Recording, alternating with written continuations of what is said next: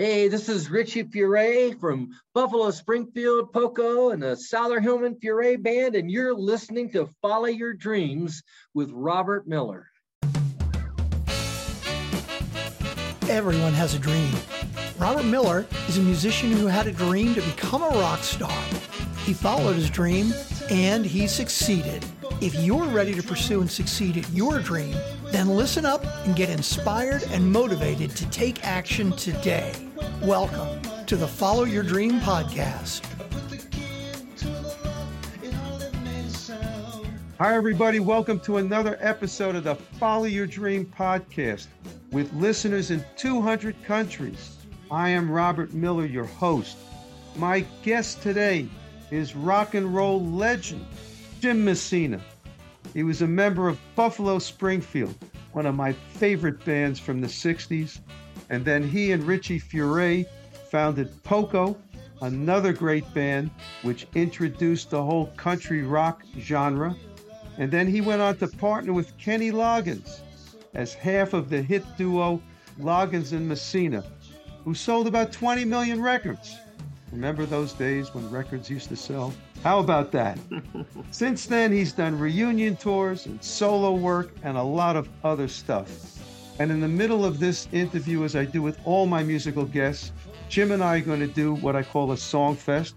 We're going to play a handful of his best works, and we're going to talk about him, and you'll get the backstories. And nobody else does this in podcasts, I can assure you. And you also know, if you listen to this podcast regularly, that I feature a song of mine in every episode underneath the introduction and at the end. And I always try to make that song relevant somehow to my guest. And in this instance, I went far afield a little bit because I chose a song that I wrote called The Night Was a Mystery. It's an island-flavored song. And I chose it because it reminds me a bit of Viva, one of Loggins and Messina's biggest hits. So I thought it worked. So Jim Messina, welcome to the Follow Your Dream podcast, baby. Thank you, man. Good to see you or hear you. I got to start out with a little bit of a confession, okay? I ripped you off, but it was inadvertent, okay? You wrote a song years ago called Follow Your Dreams. In fact, I'm going to be playing it right now underneath. So give it your best, and don't you worry about what some may say. Follow your dreams, it's really all that you can do. And give it your best, and remember that life is what you choose. Go and follow your dreams and do what you love to do.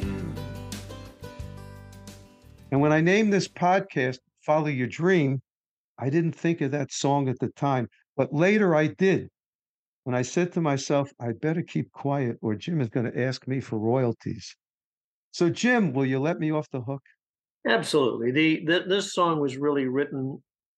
I was doing a movie called Independence Day, and I was writing the title tunes, some of the songs in it. And this particular Follow Your Dreams was about the character who was, in fact, this was David Keith's first film after Officer and a Gentleman.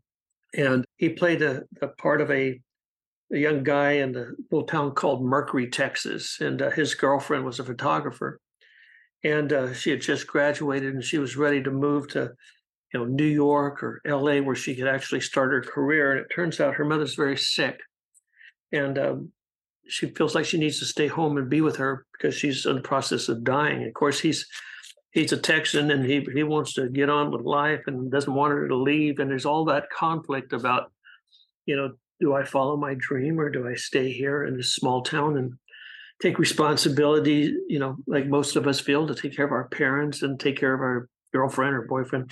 So that's the sort of the underlining part of it. But the song speaks to her heart about what she should do.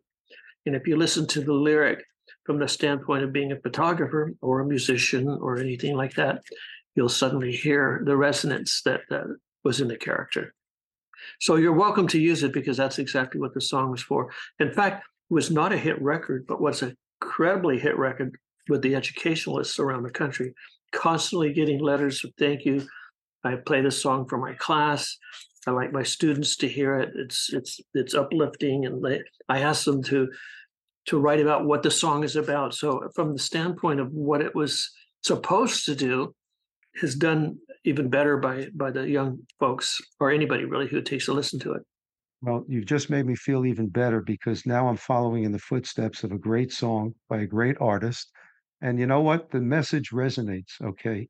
I'm somebody that decided later in life that I was going to follow my dream. And, my tagline is you're never too old and it's never too late to follow your dream, whatever that may be. And there's a lot of that out there that people can learn from, for sure. Well, and it's never easy and it's never free. That's exactly right. All right, let me go back to your Buffalo Springfield days. Okay, you came in kind of at the end of the group, the last album, if I understand correctly. And by the way, I always loved the name Buffalo Springfield. Okay. It was one of those aha moments for me. I grew up in New York City, and there used to be all this construction going on in the streets, and I used to play in the construction areas. And one day I went down there and I see this gigantic machine called Buffalo Springfield. And I said, now I got it. Now I know where they got the name for that group. But tell us a little bit about your experience with the Springfield. Well, my experience with the Buffalo Springfield was I was working as a recording engineer at the time at Sunset Sound Recorders. And I had been hired there to run and operate the second studio that Tutti Camarata built.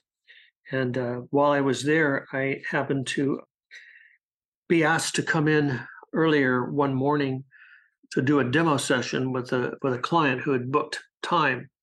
And Gypsy, who was the manager, I should say, of the studio at that time, said, Jimmy, can you come in tomorrow morning at 10 o'clock? And I said, yeah, what do you have in mind? She says, well, we have somebody here who wants to do a demo. It's a simple demo, voice and guitar. I said, oh, I said, who is it? And she goes, it's David Crosby. And I went, David Crosby? I said, is that Bing Crosby's son? She says, I don't think so. And I wouldn't bother to ask if I were you. Just be here at 10. I said, okay. So I show up at 10 and he's there. And he says, what I'm going to do is do a demo. I want you to set up a microphone, maybe a Neumann or a Telefunken, something that's really nice for voice and guitar. And then I want you to plug this in. I said, what is that? He says, it's a lamp. I said, a lamp. And I looked at it, it's full of goo.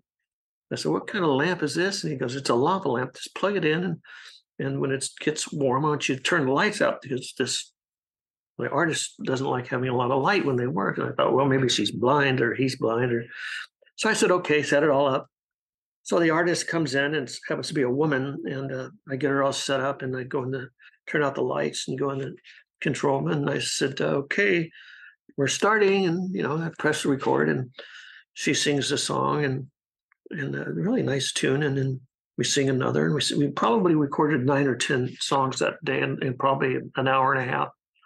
She was so good. And I had never heard anybody play the tunings that she had. They were very different. And she was very attractive. And I was, I think I was 19 years old and a little bit smitten about it because that was the days when the girls that used to play guitar and sing, they were always, so enchanting and mesmerizing. So anyway, the session's over and I said, who should I put down as, as producer? And he says, David Crosby. So I write down on that tape box, David Crosby. And I'm thinking, should I ask or not? No, you better not. And who's the artist? And he says, Joni Mitchell. And I said, okay. So I wrote down Joni Mitchell. So my first experience was working with David Crosby, who had been working with the Buffalo Springfield. And he liked the job that I had done on Joni. And of course, that was the demo that really got her album at Warner's or whoever she was working with at that time. May I ask, what were some of the songs, if you remember? I can't remember, but it was many of the songs that were on her first album, whatever her first album had. Remarkable, huh? And then David went, to Neil. I think it was Neil he had spoken to and said, hey, listen, I just did a demo over at Sunset with a young engineer there. He's really the youngest one there. He said, if you get a chance to book in there, you may want to try working with him. So they booked in, and I think they booked in first with a guy named Bill Lazarus, who's a really good engineer, but different than who they were as people, and I should say in lifestyle. So then Gypsy came in and said, gee, I'd like you to maybe take over this session. So I started working with the Springfield early on. It was I thought Neil was the producer because he was the first one I met, and they had a whole lot of tapes that they brought over from Columbia Records, which Ahmet Ertegun had produced, or their previous producer, Charlie Green and Brian Stone. I don't know exactly, but I do know they were recorded at Columbia, and Ahmed's name was on some of the tapes. So anyway, we went through those tapes, and he told me what he wanted to do, and then later I met Stephen, who was quite different than Neil. Neil seemed to be the one who wanted to know where everything goes and how it works. And Stephen was just impetuous, in the groove, wanted to record immediately, if not sooner, which is the artist he is. And then eventually I met everybody individually and began working with them. That was really my first entree into working with the Springfield. And from there, it evolved to me finishing their second album, Buffalo Springfield, again, putting all the pieces together. They worked pretty much individually and collectively, depending on the mood, I guess, of the interaction and their relationship, because I didn't know much about the band, just other than being a recording engineer and helping them to get their record done. It wasn't until came in again and booked me for their third album. We began working on that, and I get a call from Ahmet Ertegun, and he asked me, he said, the boys have said they like working with you. They need a producer. Would you consider producing them? And I thought about it. It was 11 o'clock at night when he called me. I was living in Burbank, so it had to be, 1 or 2 in the morning in New York. And I thought about it because I'd produced other records. I'd had a hit record with a group called the Deep Six, called The Rising Sun, out of LA, and had been producing since I was, 16 years of age. And I thought, yeah, I'd like to do that. I like these guys. I like their music. And so I accepted the opportunity, started working on their record. And then their bass player, Bruce Palmer, really enjoyed the Spirits. Regrettably, he enjoyed the ones that got you in a lot of trouble with the law and got himself deported. So now they need a bass player. Of course, the Buffalo Springfield knew nothing of who. I never divulged that I was a musician. They had no idea. That's not in my personality to do that. But over the years, I, performed on a lot of the records where I'm just playing myself, guitar and drums, and doing all the overdubs. And I had built a studio along with Mike Giroux, who was a recording engineer at the time. And when I decided I didn't want to be a musician anymore because I wasn't good enough, which was around 1960, late 65, early 66, I had apprenticed under him as an engineer. And one of the things that I learned to do was to assist him in building recording studios. And we'd built a studio for Joe Osborne, who could not afford to pay me. So I said to him, I'm happy to assist Michael if you'd assist me. And he said, well, how could I do that? And I said, well, I want you to just help me once in a while around on the bass so I understand the instrument more. And he said, yeah, happy to help you. So when I had time, he was around. He'd sit down 10, 15 minutes with me and show me the instrument and how he liked to play and why, and the amp and the bass. And so I had been learning to play bass on my own recordings when I was producing my own artists. So they said they were going to need to get a bass player. And I said, I raised my hand. I said, do you mind if I audition too? And they go, you? And I said, yeah. They go, yeah, well, Neil said, yeah, if you want to. So they had an audition over at the old Moulin Rouge building, I think is what it was. There's about 13 people, of which I was one and the last one to audition. And I remember getting up there and nervous, and I plugged in and we started to play. And after about 8, 10, 12 bars, Stephen turned around and looked at me and went, whoa, because I was playing the parts exactly the way they were written and recorded. And he got this look on his face, wow. And I thought to myself, Jiminy Christmas, why shouldn't I? I've been sitting with these songs for almost 2 years, for Christ's sakes, right? So anyway, got the job. And now suddenly I'm their bass player, engineer, and producer. So that was really the entree into me working as much as I did with the Buffalo Springfield, touring and recording. What's so interesting is the way you kind of climb the ladder there, starting out as an engineer, and you get to be the producer, And then you had the advantage of knowing the music, so you get to be the bass player. That was a very clever idea on your part. Well, it wasn't planned. It was somewhat serendipitous, but It worked. everything in my life has not come easy. But what I have learned is that nothing's ever easy. It's never free. But luck is really just being prepared when opportunity knocks. And so over the years, I try to be prepared. I shouldn't say that. I work to be prepared so that when the time comes and it's time to deliver, I'm there. You're there. Let me ask you a question. Were you a Boy Scout when you were younger? I was a Cub Scout. Because you know the Boy Scout motto, be prepared. Never got that far, but I must have anticipated it. All right, that sounds good. All right, so Buffalo Springfield kind of comes to an end. You and Richie Furay decide to start Poco. And I'm interested in whose idea was it? Was it yours or was it his? And I heard a story. You got to tell me whether this is true because it sounds like a crazy story that you guys set out to name the group Pogo after the comic strip, but you got some flack from the guy that actually created the comic strip. So you renamed it Poco. Any of that true? Yeah, it was Walt Kelly. Actually, how it started out from my point of view, of course, everybody has a different experience of what they do, is that Richie and I were in the back seat of a taxi cab going to a music store one time, and we hadn't quite finished Buffalo Springfield, but we knew it was ending. And I didn't know what I wanted to do. I know I liked what I had just done. So I asked Richie, I said, what are your plans after Springfield?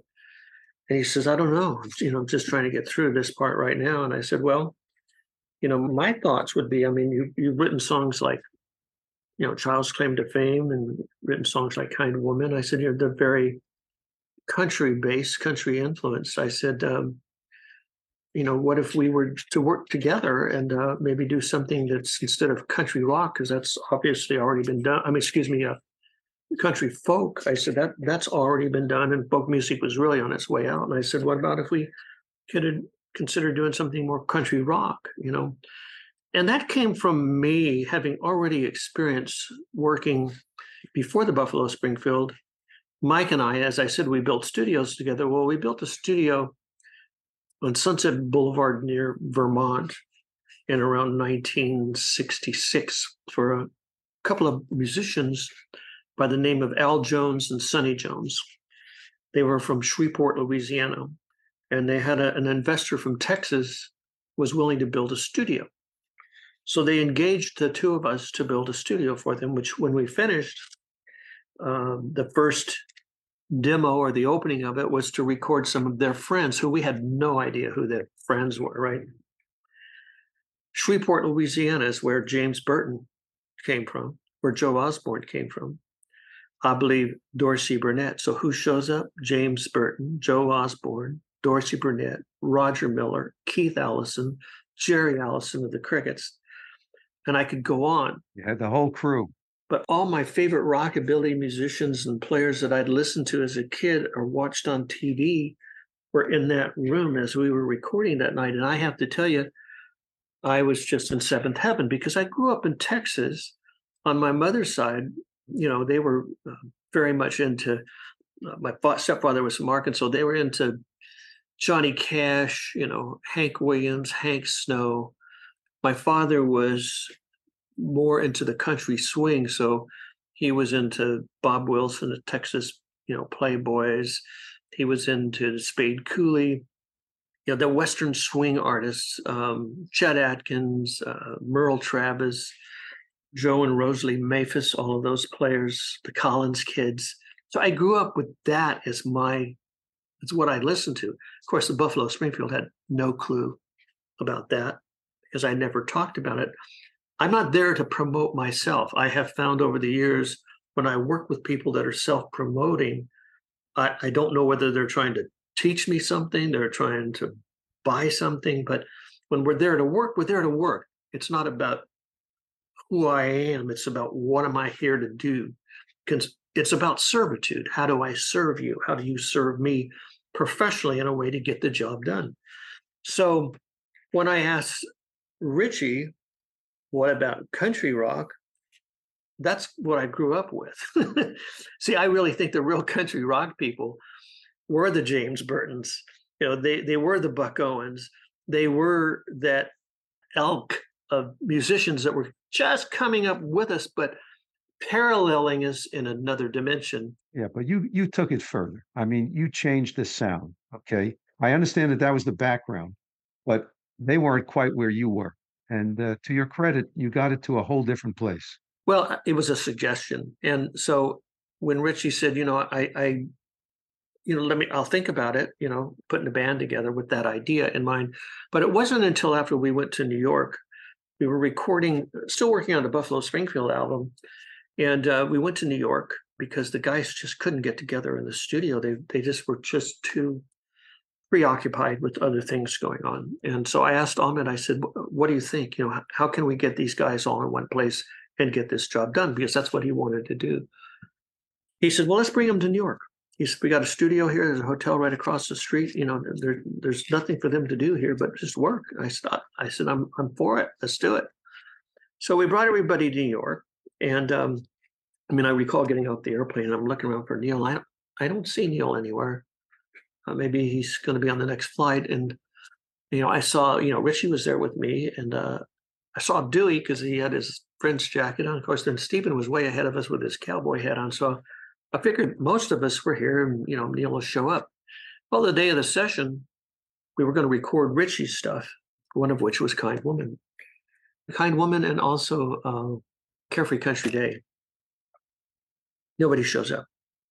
So I went to Arif and I said, I'm not sure what's happening, but guys are here, but they're not showing up. And I said, I really want to get this job done.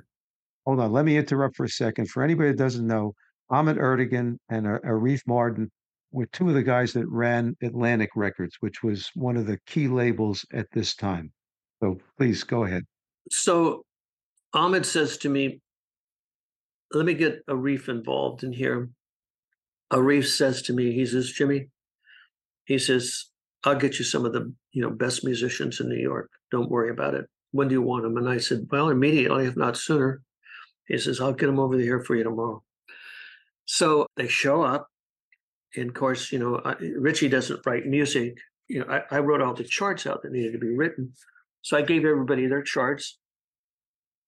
And we started playing. And I just went, oh, this piano player is trying to sound like Floyd Cream, which is, that these guys were jazz cats. They weren't country cats. They were jazz cats. And I thought to myself, well, that's okay. That's an interpretation because they think we're doing country music because of what the song sounds like. So I just made sure the charts were right and made sure that everybody played the right parts and let them express themselves. So we get back. And I'm listening to Kind Woman, and I said to Richie, I said, this just didn't come out the way I'd hoped it would come out.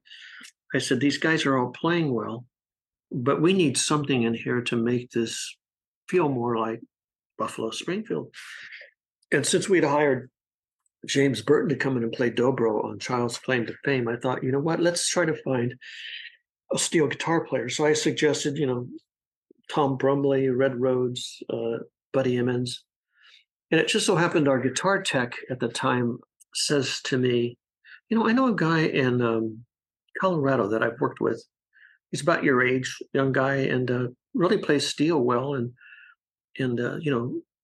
perhaps you would consider that. And I said, well, that's going to be expensive. And he says, well, the studio guys, they charge triple scale. And in those days, it probably would have cost us $700 to get one of those guys to play for a session. And hell, hotel rooms are only $25 a night, and you could fly somebody from Denver for $80. I thought, why not? Maybe that's the most frugal way in which to try it out. So we flew him in, and he was very excited about performing. They drop his steel off the airplane and break it. So by the time we open it up, it's not functioning. So I said to him, Stephen bought a steel while we were on the road, and it's over sitting in here in Sunset Sound. I said, we can use that. And of course he says, okay. So we set it up, and there's some things that are not working, and he gets under there and twists this, and it's got a bunch of wires, and I'll tell you the rest of the story later, but he we finally get it set up in the studio, and I'm having a hard time getting a sound. I said, look, why don't we bring this thing in the control room? You can sit here. We'll plug in directly into the board. And we do. We make one pass, and I'm thinking, wow, this sounds pretty good. I said, I think we're ready to go. So I press record. And as we're listening to the first pass, I look over to Richie and I said, wow. I said, you remember that conversation we had in the backseat of that taxi cab about maybe instead of doing folk rock, we might be able to do country rock? I said, I think this guy might be able to do that for us. So we were still working on the Buffalo Springfield. The guy happens to be Rusty Young, who we bring in from Colorado. We record him, we get the album finished, and group breaks up. And Richie and I decide, let's bring out Rusty. And Rusty had a drummer friend in Bunsey Creek, which was George Grantham. And he said he sings really high, and we needed a high singer. So let's bring him out and give it a try. So we started rehearsing. And that was the beginning of what Poco was going to become. We had no name at that point in time. We were just seeing if we could take the songs that we had written individually and collectively and get something going on it. About that time, we decided, again, Ricky Nelson, Randy Meisner was playing bass for the Stone Canyon Band. And Rusty knew him from his days in Colorado because Randy was in Kansas. And of course, the borders are so close and the musicians are far and few. So you're going to know if there's a player there, you're going to know who they are, which Rusty did. So we contacted Randy, brought him over for rehearsal some songs. He said, yeah, I'd like to be in the band. So that is the beginning of Poco. George Grantham, Rusty Young, myself, Randy Meisner, and Richie. Interesting story. Richie tells about how I think one of the first songs you guys recorded was his Picking Up the Pieces, which for him at least was that transition between, the Buffalo Springfield kind of falling apart and you guys resurrecting this new band called Poco. Yeah, I think that's true. I mean, that was his the feelings that he got from moving from one to the other was Picking Up the Pieces was definitely that song. To answer your other question, we had was getting ready to do our first performance at the Troubadour. It was our then manager who had suggested calling the group Pogo, P-O-G-O, because he thought that would be a great name because there was a lot of artists using cartoon character names at that time, which I did not think was a great idea anyway. I didn't want to be a cartoon character. I wanted to have some individuality like the Buffalo Springfield had their own thing. Anyway, it's the night of the performance, and they're putting up Pogo. And literally, I think an hour and a half before we were supposed to go on, we get a lawsuit from Walt Kelly. And I think it was a suspend and assist or something like that. Right. You will not use that name. That belongs to me. That's an infringement of copyright, and I will sue you for everything you have, including your guitars and amps. And we just all freaked. And I think it was Dickie who looked up on the marquee as they get ready to take it down. He goes, wait, take that G off and put a C in there because it'll look the same as what we've been advertising, but it won't have the tail on it. So, and I went, Poco. And of course, Poco, that's small. That's a small name. So it never sat well with me. But I think Dickie was doing the best he could at the time under the circumstances, trying to make things work. But he was right. To change the G to a C, you just got to get rid of that little tail on the G. Yeah, no, it was funny but brilliant at the same time.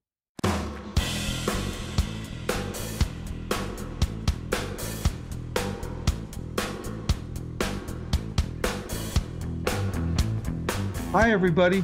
I'm Robert Miller, your host. As you know by now, I'm a professional musician in addition to hosting this Follow Your Dream podcast. In fact, I just released my 13th album, all since I followed my dream after I turned 60. The album is called It's Alive, and it's a live recording by my band, Project Grand Slam, featuring 13 of our greatest hits, recorded at festivals in Pennsylvania and Serbia. The reviewers have called it a masterpiece and an instant classic. I introduced this album through a podcast episode, which has now been downloaded by thousands of listeners from over 120 countries, which shows the power and worldwide reach of this podcast. When I began the podcast, I had no idea where it would go. But here we are, just over 2 years later, and the podcast is ranked in the top 1% with listeners in 200 countries. It's been a joyride for me, my guests, and for my thousands of listeners. If you haven't done so yet, please subscribe to the podcast so you get each episode when it airs. And you must visit our website at followyourdreampodcast.com to check out all of our episodes, our famous guests, and much more. I want to thank you for listening and keep on rocking.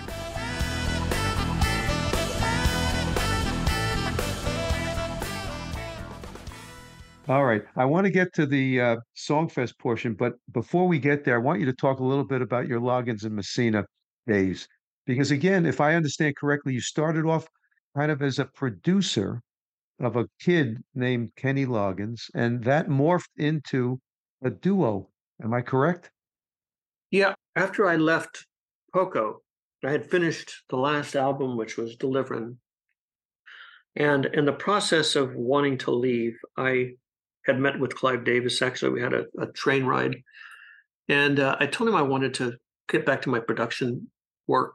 I mean, I lived 2 blocks from CBS studios, and I'd just gotten married. And I was just tired of the problems of being in a group. I mean, not only personality issues, but, you've got the fact that trying to get a record promoted and getting it sold. In those days, we were 2 rock for country stations and 2 country for rock stations. They just wouldn't play the music.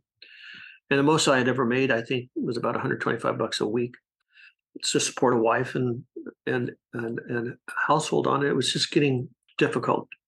This was our 3rd record. And I had written a song called You Better Think Twice, and it started to chart about the time I was leaving. And while I thought, I'm not feeling comfortable in this arrangement.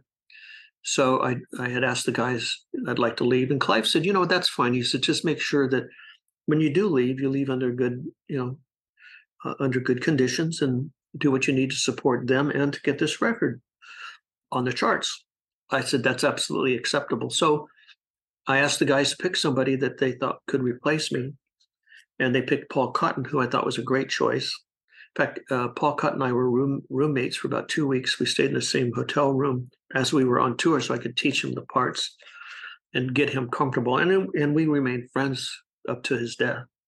So when that time came and I was ready to leave, Clive had said to me, he said, you did a great job, and I appreciate that. Let's talk about it. So I had my attorney talk to them about being an independent producer with him, made a deal. And right after the summer there, I started getting artists sent to me from CBS. One was Andy Williams. And Andy Williams had always been one of my favorite artists, singer, I should say, loved his singing. And I said, I'm not the right person for him. I said, this guy needs someone who's more familiar with orchestrations and working with the union and the violin players and conductors and all that stuff. He needs a more educated producer than I am. I can get him the sound, but I'm certainly not going to get what he needs. And being a musician and an arranger myself, and having worked with many of these people, that just was not the right person. So then they submitted to me, Olivia Newton-John came. I met with her, lovely lady, really good material. And again, the direction that she needed to go in my opinion, was not a direction that I was comfortable. I was not, and I'm still not interested in making records that are pop hit stuff. That's a whole different world. This was before her first album? Yes. Then I got submitted Danny Fogelberg. that came out of Columbia. In fact, it was Bonnie Garner who had sent me that artist. And I had sat with him and I really was enjoying his, his tunes and his ideas and his thoughts. And so I asked him, I said, so why are you thinking that I should be your producer? And I think it's an important question for you to ask yourself, and really an important answer for me to hear. And he said, well, I'm going to be honest with you. I said, I hope so. He says, I want to make a Poco record. I love the Poco. I love what you did with Poco. And at that moment, I thought to myself, I never made more than 125 bucks a week with the original thing. And I said, I got to tell you something. I said, making a Poco record is not something I want to do. And I'll tell you why. I said, one of the reasons why I left Poco is because the music was too, country for rock stations and too rock for country stations. And if that's an area that you want to compete in, you need to find somebody else, because I've already ridden that horse into the ground. So I passed. Then Kenny Loggins came along. The idea, I was still actually in New York when Don Ellis had suggested that I meet with him. He was a friend of his friend Dan Loggins, and he worked at Discount Records together. And he had a little brother that he thought was pretty talented and thought maybe I should, meet him. And I said, well, let's wait till I get back to California and I'm out of Poco. I've done my job. He said, well, he has tapes. I said, great, have him bring the tapes and we'll listen to him. So the night finally comes. I get a call from Kenny himself. And he said, hey, my name's Kenny Loggins. And my brother Dan said that maybe you'd like to hear some of my music. And I said, yeah. I said, Don Ellis, right? He goes, oh, yeah, they're pals. And I said, well, yeah, come on over. I made an appointment and come over, have a little dinner. We'll have some tacos and talk and see what's going on. So I never met him. At least I didn't know that I had until I first saw him at my front door. Anyway, knock on the door, opens the door, and here's this really tall guy with long hair with a part on the side, a big fuzzy beard, and braces on his teeth, wearing a velour shirt and a pair of jeans that were a little baggy in the bottom. Might have been one of the Soggy Bottom boys of the days. And hi, my name's Kenny Loggins. And he comes in, and I'm thinking to myself, whoa, sit down. And I'm asking myself, they want this guy to do rock and roll? Okay. So I said, we talked a little bit. He was very nice and happy and good personality. I said, so let's listen to one of your tapes. And he says, I ain't got no tapes. I said, well, Don said you had some tapes for me to listen to. He said, well, I don't have any with me. And I said, okay. I said, well, why don't you grab your guitar and let me hear some of your tunes? He said, well, I don't own a guitar. Thinking, oh, these guys putting out, this has got to be a joke, because I know Don and he likes to be practical jokes, and I'm wondering, is my wife in on this or what's going on? So at that moment, I just really felt awkward. So I said, well, I'll tell you what. I said, I have a guitar or two over here in the closet. I said, how about, what would you prefer? Acoustic? He goes, yeah. I said, steel string or catgut? He said, yeah, nylon one's good. So I reached over there, grabbed a guitar, and I had a little recording, a Sony T850 sitting in the room there with two mics that I used for myself. And I had a little leather stool. I brought it up in front of the mics. I said, sit here. Here's a guitar. I'm going to press record, sing into the mics. So he sang Danny's song, House at Pooh Corner. I think he did Vihila, Santa Rosa, My Love's Gonna Tumble on You, a couple of other tunes. And we had some tacos and chatted, and he left. And my wife, Jenny, at the time says, well, what do you think? And I said, man, I don't know what to think. I said, I love his voice, but his songs are really folky. I mean, we're not even there anymore. I mean, folk music is gone. We were listening to Dave Mason and Leon Russell and Delaney and Bonnie, and that's the stuff that was happening. And I said, I'm going to have to think about it. I said, I feel bad because I've turned down some artists already that's been submitted to me. Hell, I'm 3/4 of the way through the year, and I haven't even done, haven't produced anything. So I thought about it. I liked his voice, and so I invited him back, and so we started, recording some more of his tunes, and I started working with him, and started some ideas on rearranging some of the material. Like House of Pooh Corner had always been, well, it was a hit first with the Nitty Gritty Dirt Band, but it was really a up-tempo boom, boom, bam, boom, one of those kind of things, which totally is like standing on two plates of the earth, one moving in one direction, and one is, the lyrics are talking about one thing and the music is going in another direction. So I made some suggestions to him, to be honest with you, see if he was a good player. Can he play an instrument? So I started working on House of the Corner with him as more of an ethereal, spatial, kind of moody song that might appeal more to the child in us as humans and to children.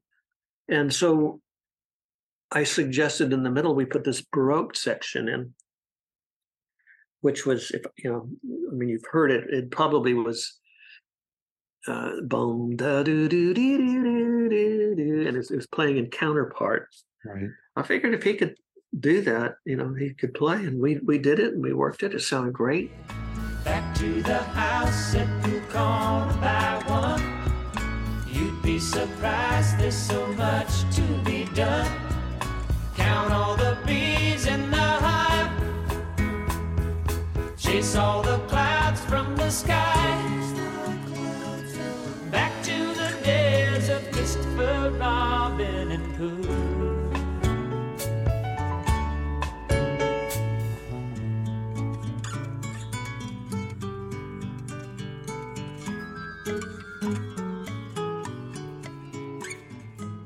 Long story short, as I began to work with him more and more, I began to really like him as a person. He was a hard worker. He never said, no, I can't do that, or I don't like that. It was always, let's try it. Let's see if it's going to work, which is what you want when you're working with an artist, especially when you're trying to develop, a personality. When I say personality, really someone that people are going to be drawn to musically, lyrically. He was a hard worker. And so I decided that I would take that project on.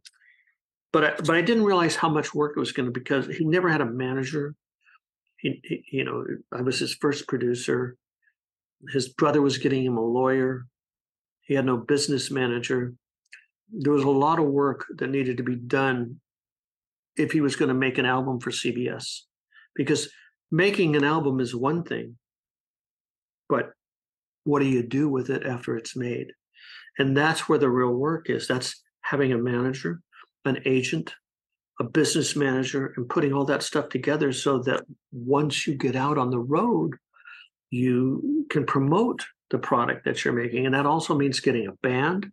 It also means having employees, like a tour manager. In our case, it was more of a road manager, and a couple of roadies to help load the crap. Yeah.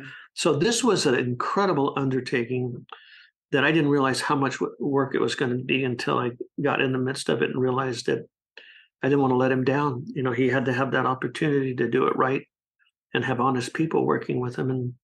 And I think we managed to put together a crew and a team and a band that he complained a lot about having to rehearse so much. In fact, to the point of extremely getting upset about it and coming to me. And I said, look, I'll tell you what, we'll just rehearse one more month. And once that album was submitted to Clive Davis, he loved it. And of course, it was on the charts for 400 and some weeks. And by that time, I think they all got the idea that this stuff is never easy and it's never free. But when you do a good job on it, if you got the right promotion, the right people behind it, it's going to get the attention. And it did.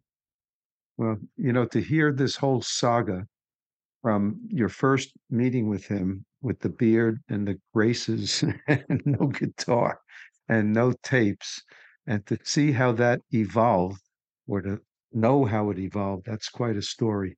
Well, it's also, the credit belongs to Kenny too, because he was a hard worker, and most people wouldn't have put the time in it took to get him where he was going, but he did. You transformed him. Good for you. All right, let's go to the Songfest portion. And the first song that we're playing right now underneath me is something called Mexican Minutes, I believe from Watching the River Run. We're down to the worm in the bottle. The chips and the salsa are gone. Now I know why JT said, oh, Mexico, we're 2 days south of the border, and feeling too good to care why. These Mexican minutes get longer and longer as the days go by. Tell us a little bit about that. Well, Mexican Minutes for me was a song. My attorney at the time had made a deal with Almo Irving Music, which was owned by Herbie Albert's label, A&M Records. So I went to Nashville, which is where they were located, and they wanted me to work with some Nashville writers, which I had never done before. So I get there, and David Conrad, who's running the company, said, I'd like to put together some writers with you. And so he teamed me up with this one particular person. And I said, oh, great. Where do we meet? I'm in a hotel, and should I go to his house? No, you come here to I said, what time? It's about 9 o'clock. I said, 9? Okay. He says, everyone around here works from 9 to 5.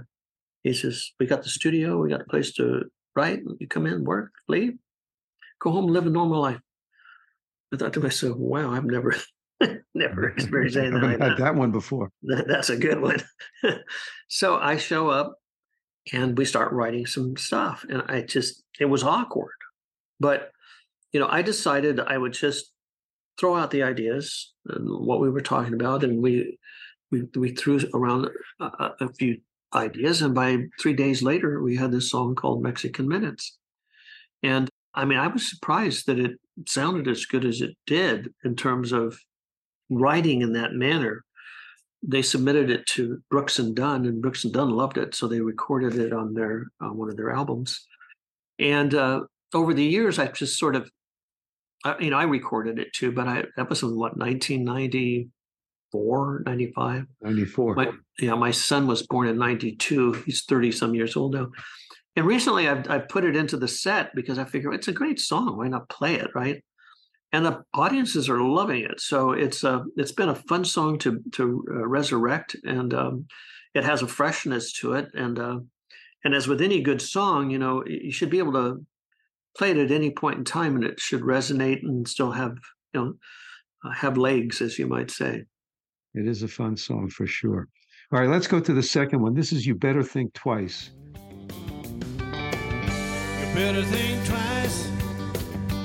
How about leaving me behind? Make up your mind about what you're gonna do.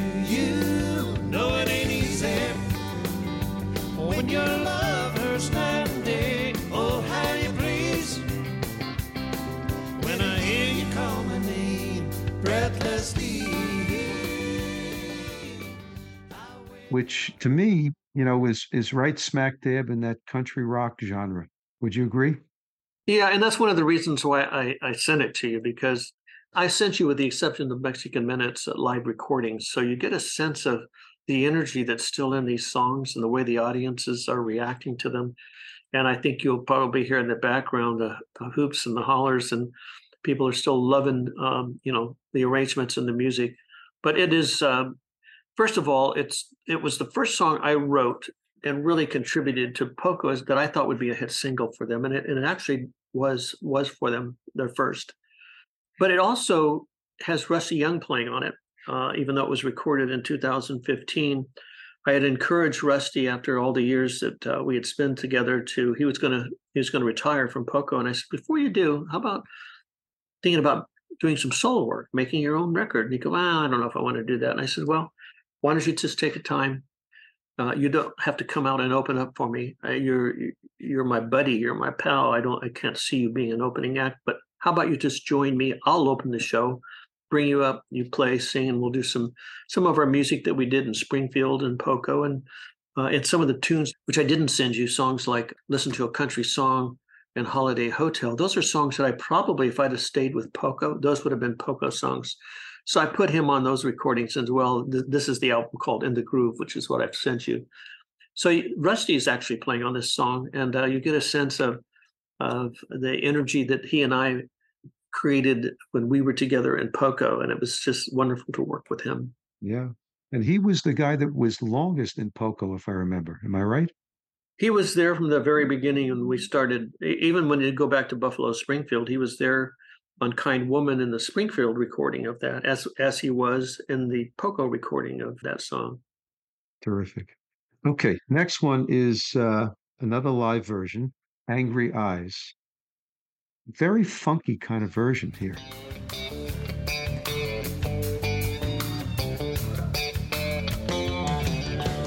Time and again I've seen you staring out at me.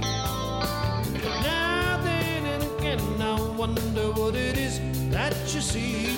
With those angry eyes, well I bet you wish you could cut me down with those angry eyes. You want to believe. Tell us about this. Well, whenever you re-record a song, and it goes from date to date, time to time, musician to musician, you're going to get different interpretations. While I keep the arrangements the same, I always keep the arrangements the same so that the audiences are not disappointed. But what you're going to hear is the expression of each of the musicians who weren't there originally. And especially on Angry Eyes, I allow the guys, I have a section in there once we get into the 3 against 4, the once we hit that, each musician is then performing off of what they learned on the first maybe 8 bars, but then they go in and they start expressing themselves, and then they come back to another 8 bars, which is familiar, which is our transition points to the next musician, which then I always play my solo the same. I tried to change it and they go, why did you change that? I go, okay, I'll go back and play it. But they like to hear that guitar solo for some reason, the way it was written. But the flute solos and sax solos are generally, those instruments are usually played by jazz players. I mean, very seldom do we ever hear them in rock and roll until we started hearing in country Boots Randolph playing. You know, there was that part of sax. But then, you know, you have honky tonk, da da doo dee doo doo dee doo doo, you know, the nice blues stuff. But they're always, sax players have this freedom that we don't normally hear on other instruments. So I allow these guys to perform how they want to perform. They're brilliant players. You know, I'm not going to hobble them. I want the audiences to see who they are. So you're going to hear the expression of say, Craig Thomas is playing sax on this one, and then Gary Olear is playing violin from New York. And then I think Craig goes back and plays flute solo again. So I love their interpretation of how they performed on this. So I thought you'd get a kick out of that as well. Well, I did. And you're right. That's, to me, the right way. You can keep the framework more or less the same, but certainly the solo sections, when you got great players, they're going to do it differently each time. That's right. And there's nothing wrong with that. No. Okay.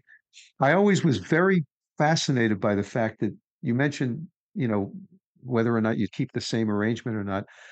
Dylan, you know, has had this history over the years of taking these wonderful hits that everybody knows and changing them around to the point where they're almost unrecognizable. I think he's the only one that would ever get away with something like that. I haven't heard of anybody else doing it. I don't think he really got away with it. They just started accepting it. When you listen to some of the musicians who worked with him back in those days, I remember the guy who was in the band that started working with him, the guitarist, I can't remember his name right now, but they were throwing shit at him. You know, it's kind of like being in the days of the country where they throw beer bottles and crap at you because the arrangement sucked. In country music, that was never acceptable. That's why they built those cages, chicken wire around it. I don't think it was ever really acceptable.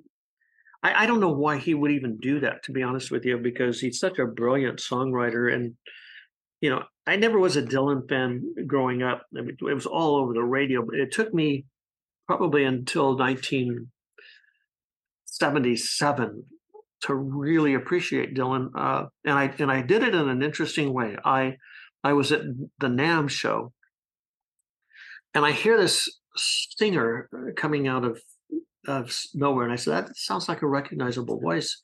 And as I walked over to it, I realized it was Bob Dylan's voice, and there was one speaker there.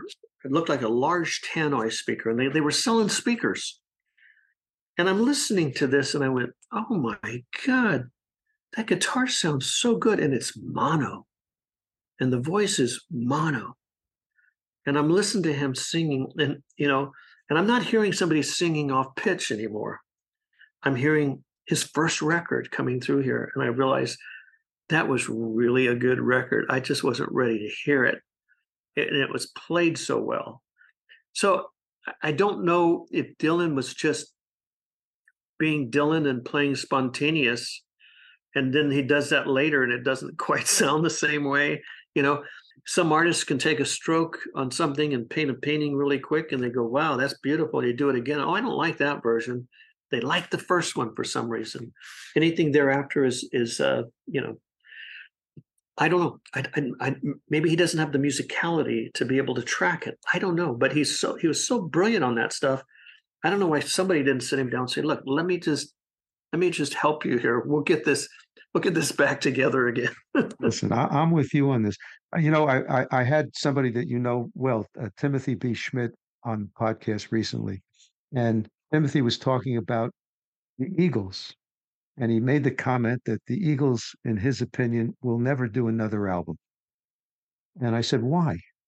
He said, because all that the audience wants to hear are the hits. He said, you can go out on the road, you can have a new album. He says, but what they want are the hits, and they want the hits exactly as they remember them. That's right. That's one of the criticisms, I guess, of rock and roll. And even it goes to some of the solos. When you hear While My Guitar Gently Weeps, no matter who's playing it, everyone's copying Eric Clapton's solo. That's just the way it is with rock, huh? Well, it's the way it is with any music. When you go back and listen to Beethoven, anybody take that and turn it around and make it into something else, you wouldn't recognize it. It wouldn't be Beethoven. Beethoven's ninth has got to be the ninth, not the eighth. Well, but that's all written down with specific notes. Now, I come from more of a jazz background, and of course, in jazz, everything is fluid. So it's almost never the same each time around. Thinking of jazz for a second, what about Decifinato? Do you remember that album? Of course. Okay, Stan Getz, Charlie Bird. Yep. Can you imagine the drummer playing any other part than what he played? Can you imagine Stan Getz playing anything other than bum do do do bum bum bum dum da da da? You play anything different than that, it sucks. But that's why that album was so successful, because people heard it over and over and over and over. When I went to see Stan Getz, you know what he did? He played for about 5 minutes and walked off the stage, and the band played the rest of it. And I said, that sucks. I mean, for Christ's sakes, why would you do something like that? It's an important lesson for me as an artist, because I have the opportunity, fortunately, I can play all those songs that you hear as hits, You Better Think Twice, Angry Eyes, all that stuff. But I can sneak into Mexican Minutes, and I can sneak into this and that. Why? Because I give them what they want. And then after I know that they've had most of what they want, I give them something that they should want. And now as I go back, people are saying, hey, play Whispering Waters. Hey, play Mexican Minutes. Hey, play. And you got to give them a little bit at a time. Give them what they came there to hear, and give them a little something to go away with. I'm glad to hear you say that, because I agree with that. I was a little surprised when Timothy told me what I mentioned before. And you're right. If you give enough of a diet of the stuff that people are thinking about and wanting to hear, you can introduce all kinds of other things. So good for you for doing that. All right, let's listen to the last of the songs that you gave me. This is You Need a Man.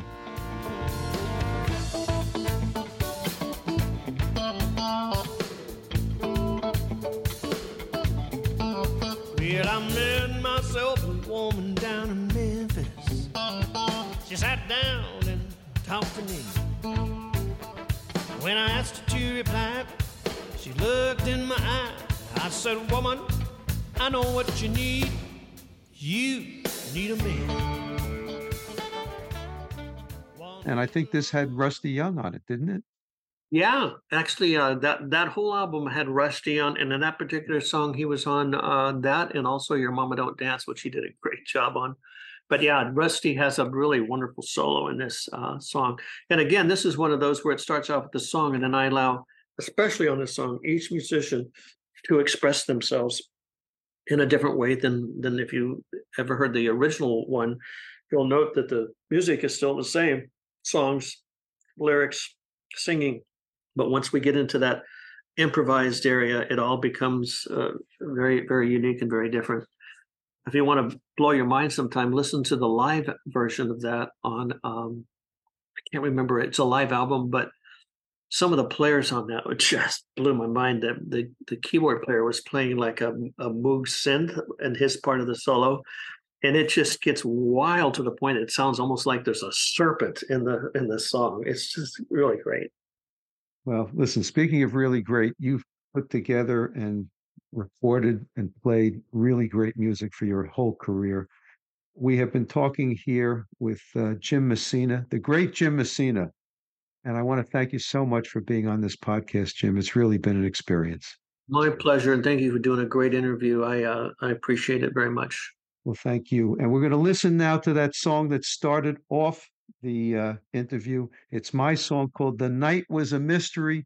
I want to thank you all for listening, and we will see you in the next episode. Thanks for listening to the Follow Your Dream podcast. Make sure to subscribe, rate, and review the podcast so you don't miss another inspiring episode. You can connect with Robert at followyourdreampodcast.com.